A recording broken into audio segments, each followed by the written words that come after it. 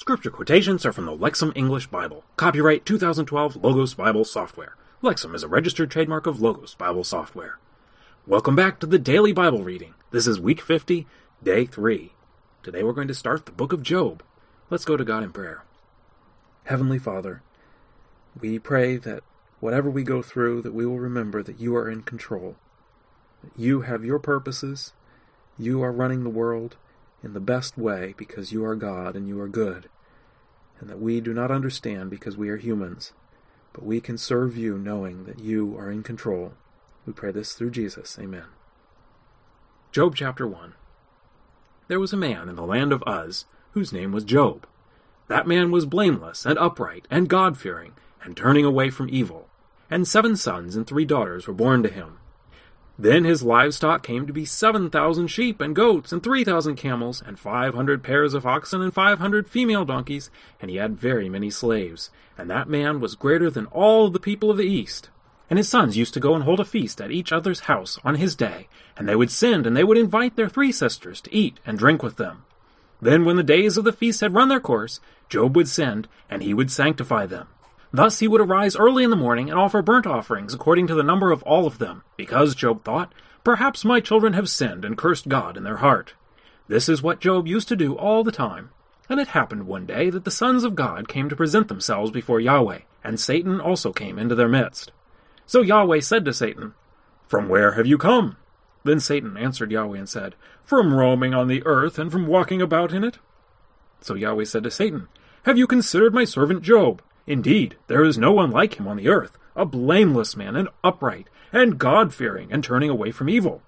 Then Satan answered Yahweh and said, "Does Job fear God for nothing? Have you not put a fence around him and his household, and around all that belongs to him on every side? You have blessed the work of his hands, and his livestock has increased in the land. But on the other hand, stretch out your hand and touch all that belongs to him, and see whether he will curse you to your face." So Yahweh said to Satan, "Look, all that belongs to him is in your power. Only do not stretch out your hand against him." So Satan went out from Yahweh's presence. And then there was one day when his sons and his daughters were eating and drinking wine in their firstborn brother's house.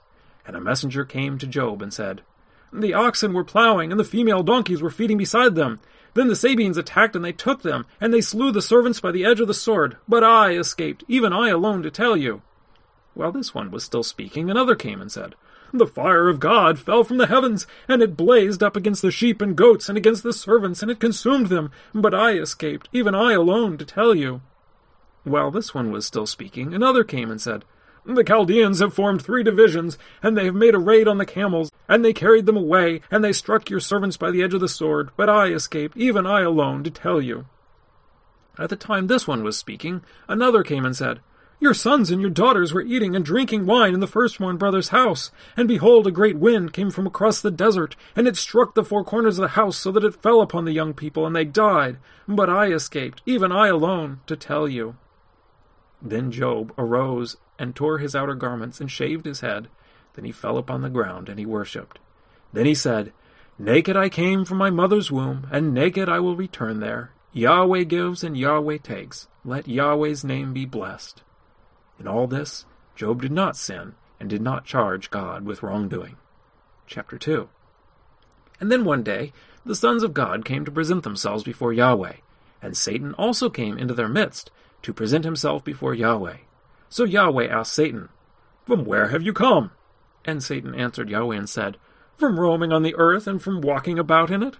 So Yahweh asked Satan, "Have you considered my servant Job? Indeed, there is no one like him on the earth, a blameless man and upright and God-fearing and turning away from evil, and still he persists in his blamelessness, even though you incited me against him to destroy him for nothing." Then Satan answered and said, "Skin for skin, all that a man has he will give for his life. But stretch out your hand and touch his bones and his flesh, and see whether he will curse you to your face." So Yahweh said to Satan, "All right, he is in your power, only spare his life." So Satan went out from Yahweh's presence, and he inflicted Job with loathsome skin sores from the sole of his foot up to the crown of his head. So he took for himself a potsherd with which to scrape himself, and he sat in the midst of the ashes. Then his wife said to him, "Are you still persisting in your blamelessness? Curse God and die." So he said to her, You speak like one of the foolish women speaks. Indeed, should we receive the good from God, but not receive the evil? In all this, Job did not sin with his lips.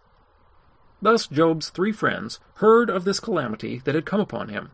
So each set out from his own place, Eliphaz the Temanite, Bildad the Shuhite, and Zophar the Naamathite, and they met together to come to console him and to comfort him.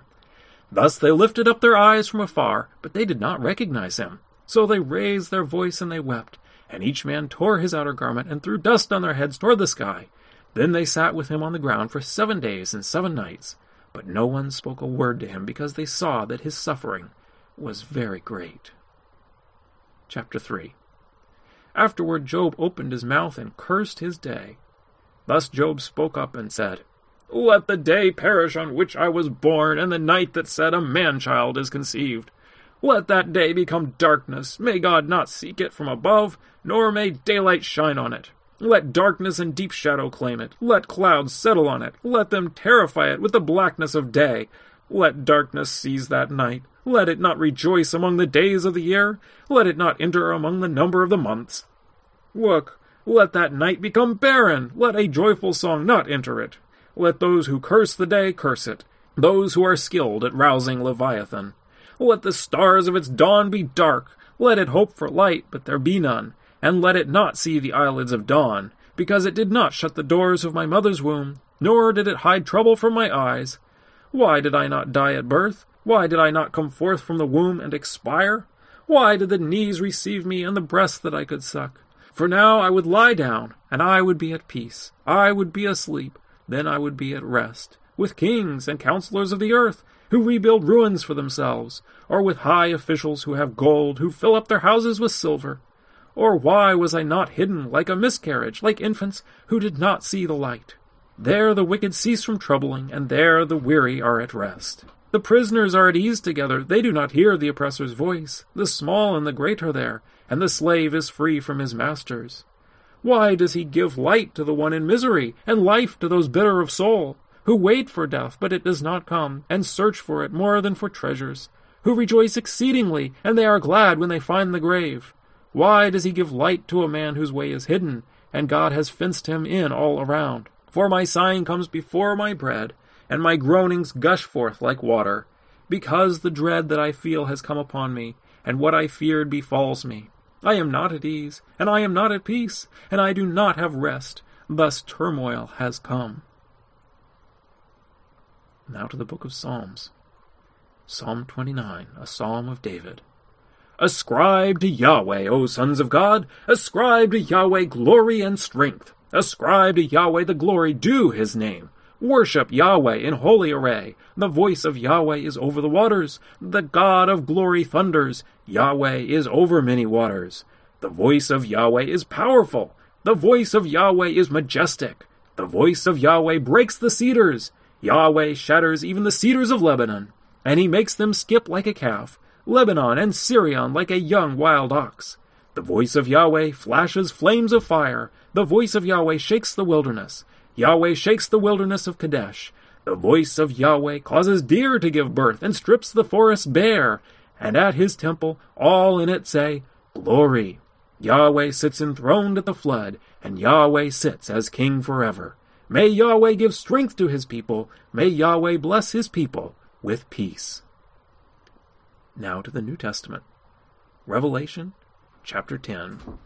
And I saw another powerful angel descending from heaven, wrapped in a cloud, and a rainbow over his head, and his face was like the sun, and his feet were like pillars of fire, and holding in his hand a little scroll that was opened. And he put his right foot on the sea, and his left foot on the land. And he cried out with a loud voice, like a lion roars. And when he cried out, the 7 thunders sounded their own voices. And when the 7 thunders spoke, I was about to write.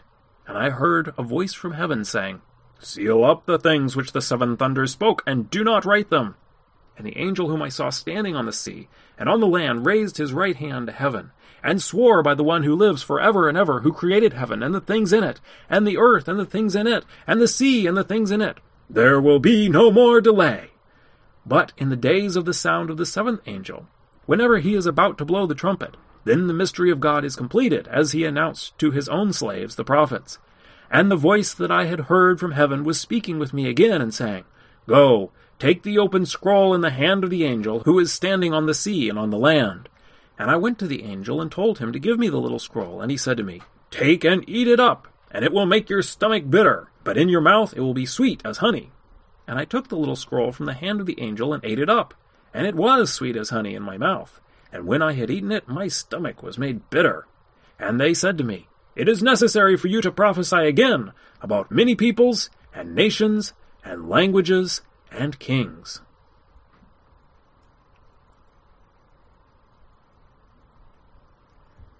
Well, the common theme I see today is how God is in control.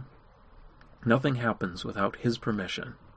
We can be thankful of that, because He knows what He's doing. He knows best. Well, until next time, let's keep meditating on the Word of God.